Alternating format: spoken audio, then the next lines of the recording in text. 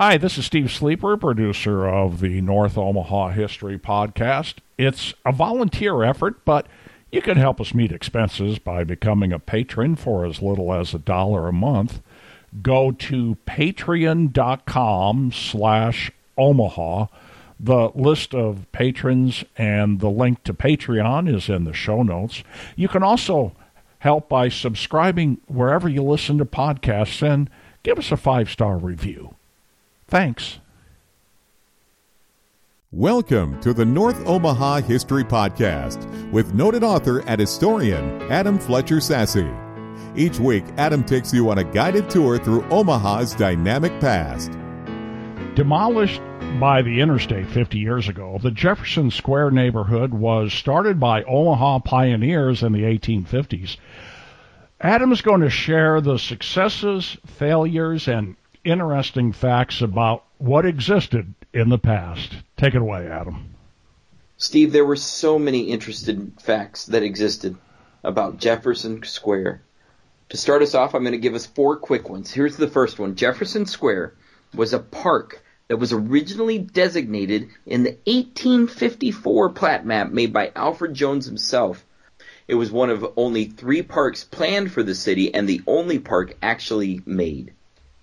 The second interesting fact is that once Jefferson Square was a neighborhood filled with houses, schools, churches, and synagogues that eventually became a business district packed with tall office buildings, busy commercial businesses, and apartments and cheap hotels all around. At its height, I estimate there were more than 200 businesses that employed 5,000 people in the Jefferson Square neighborhood alone. And then the last fast fact that I have for us is that neighborhood demolition began in the 1960s, and it was completed when the I-480 interstate was open, but it actually keeps going on today. Now, all of that said, I want to start this exploration by looking at the reality of Jefferson Square. It wasn't just a park. No matter what people think today, originally Jefferson Park was a wide neighborhood that was packed to the hilt with tall buildings, busy streets, fast sidewalks, streetcars and cars, and everything all around all the time. On the north side of the neighborhood was Webster Street. On the south side of the neighborhood was Chicago Street. On the east side was North 14th, and on the west side was North 17th Street. There were Scandinavians, Native Americans, Hungarians, Chinese and other Asians, Italians, and part of Omaha's early Jewish community, all right there within that neighborhood, all with their own designated spaces, as well as people born in the United States who had settled the city and were getting it started as well. Lots of different people lived right in Jefferson Square from the jump. And what is the jump, you say? Well, it might have been 1865 when the city of Omaha formally named the park in honor of Thomas Jefferson. It was informally named Jefferson Park before that, but the city took 10 years to really get it labeled. It might have been 1865 when the UP, the Union Pacific, opened up their shops just a few blocks away, making Jefferson Square a vital green space for those workers who were coming and going from the shops. It might have been 1866 when the first Omaha public school opened up in Jefferson Park itself. A vital place with an open space became the home of students from all over the city. It didn't last long, but that school was the beginning of the city of Omaha changing the park's purpose repeatedly. You know, in 1869, the Omaha Daily Herald, it was one of the early newspapers started by Dr. George Miller. The Omaha Daily Herald railed against the park's condition, saying that Jefferson Square, quote, by neglect resembles something not less offensive than a barnyard. Unfenced, uncared for, and unknown, it lies a barren waste. Not a tree, not a shrub, not even grass is permitted to grow upon it.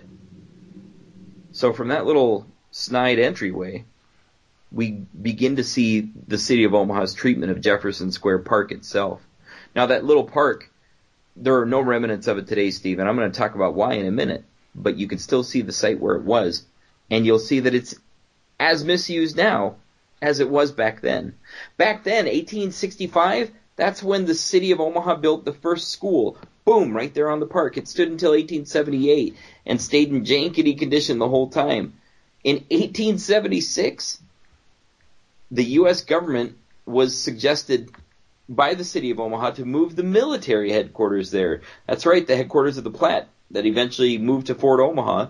They were originally located down on North 4th Street, down by Nicholas. And they needed a new place to build, and the city said, hey, use this park. That didn't happen. Neither did the joint city-county building that was proposed to be built in 1878. They thought about it, but it didn't work. 1884, there was a proposed market house to be built there. And that proposal was so popular, it came back for the next 20 years almost, until 1901, when the market house was actually built a couple blocks away. In 1885, just a block away from the square, Webster Street Station was built. Webster Street Station was a major train station in Omaha, not like the Big Two, not like the Burlington or the Union Station. But Webster Street Station belonged to the Missouri Pacific and brought in, at its high point, brought in 6 different rail lines from across the country, right there, just a block away from Jefferson Square. That made the square boom in popularity, made people want to come to it from all over. But it wasn't its saving grace, because in 1887, the city of Omaha proposed building a library there. Now, luckily they didn't, and they ended up building it downtown, which became the old Omaha Library that today is offices, but was designed by Thomas R. Kimball himself. It could have been in the park at Jefferson Square. You know, Steve, they thought about building the city hall at the park in 1889. Luckily, it was built right across the street from the Douglas County Courthouse. In 1897, they thought about building a brand new post office there. It wasn't, though. They built it on the 16th. An interesting thing happened, though, in 1899. The whole neighborhood had flipped. It had changed. No more single-family houses in the whole area. Instead, it had all become tall buildings packed with businesses, top to bottom. The ones that didn't have business in them had flop houses, cheap apartments, and hotels in them. And those were all for the business people who were coming and going. 1899, the Webster Street Station was expanded greatly. This is right after the Trans-Mississippi Expo that the Missouri Valley Railroad, or the Missouri Pacific Railroad, proved so important for. And they were booming, so they expanded their station right there, just a block away from the park.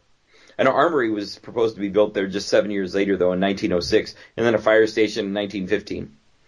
That same year, in 1915, Gordman's opened up on the square. Gordman's, that became the retail powerhouse known as Richmond Gordman, began right there in Jefferson Square Park. A lot of businesses in Omaha began right there. We'll mention a couple more as we go along.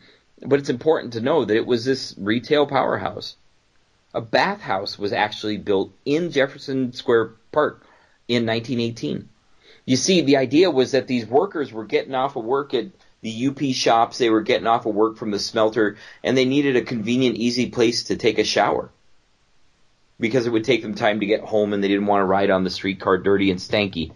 So they went over to the bathhouse, a public bathhouse. Now, this noted the beginning of another era, though, when Jefferson Square Park went from being a vital pulse where all kinds of meetings and rallies and parades and festivals and circuses and all kinds of things were held right at the park, and instead it became known as Bum Park. Starting in the 1930s with the Great Depression, homeless people were gathered around the park. They were using that bathhouse and really taking advantage of the space. But it was the beginning of the end.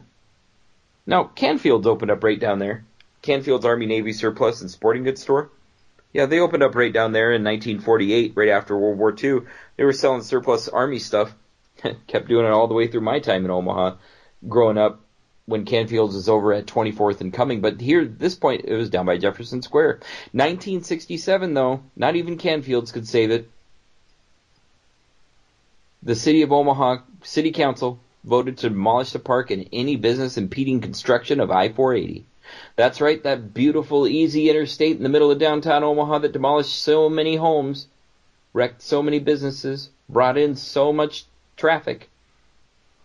They had to demolish Jefferson Square Park to make way for it. And by 1969, the interstate construction was complete, and the remaining buildings around Jefferson Square Park were mostly demolished. They put they paved over the park and put in a parking lot that's still there today, where Jefferson Square Park was. That intersection, Cass Street, 15th, all of the different streets that are down there. In 1976, though, the Jefferson Square Business Association started. 1976, 7 years after interstate construction was complete and the park was gone. The neighborhood continued to exist. This association claimed 150 companies were in the area and that they employed more than 3,100 people. That amazing fact is little known. But what isn't little known is the reality that today, in 2023, more than 50 years after the interstate came, there are only 2 original businesses from the last era of Jefferson Square. Only Saul's Pawn and Jewelry are there, and Pettit's Pastry. Sure, there's a couple of interesting buildings that still stand there. The On Ling Tong building still stands at 1518 Cass, and that's just a half block away from where Jefferson Square was. The On Ling Tong building was actually part of Omaha's original Chinatown from the 1880s. It was active in the Chinese community all the way through the 1940s. Today it sits empty, but the buildings around it are being revitalized somewhat, and maybe it'll come back. Something new. But the memory of Jefferson Square Park and Jefferson Square neighborhood, well, that's all that's there, is a memory. There are no historic markers. None of the buildings are on the National Register of Historic Places that are left. And it looks like redevelopment's coming for the neighborhood fast. And has even hit just a little bit. Go down there. Walk around where the park was. Walk around the neighborhood. I just did. And I'm blown away by what Jefferson Square once was. And that's some of the history. If you're interested in more, check out my website at northomahahistory.com. There's a massive article about Jefferson Square Park and a separate one about the Jefferson Square neighborhood. Lots of history, lots of timeline, lots of facts, lots of pictures, all waiting for you at northomahahistory.com. Thanks for listening to the North Omaha History Podcast with noted author and historian Adam Fletcher Sasse. Join us next week as Adam takes you on another guided tour through Omaha's dynamic past.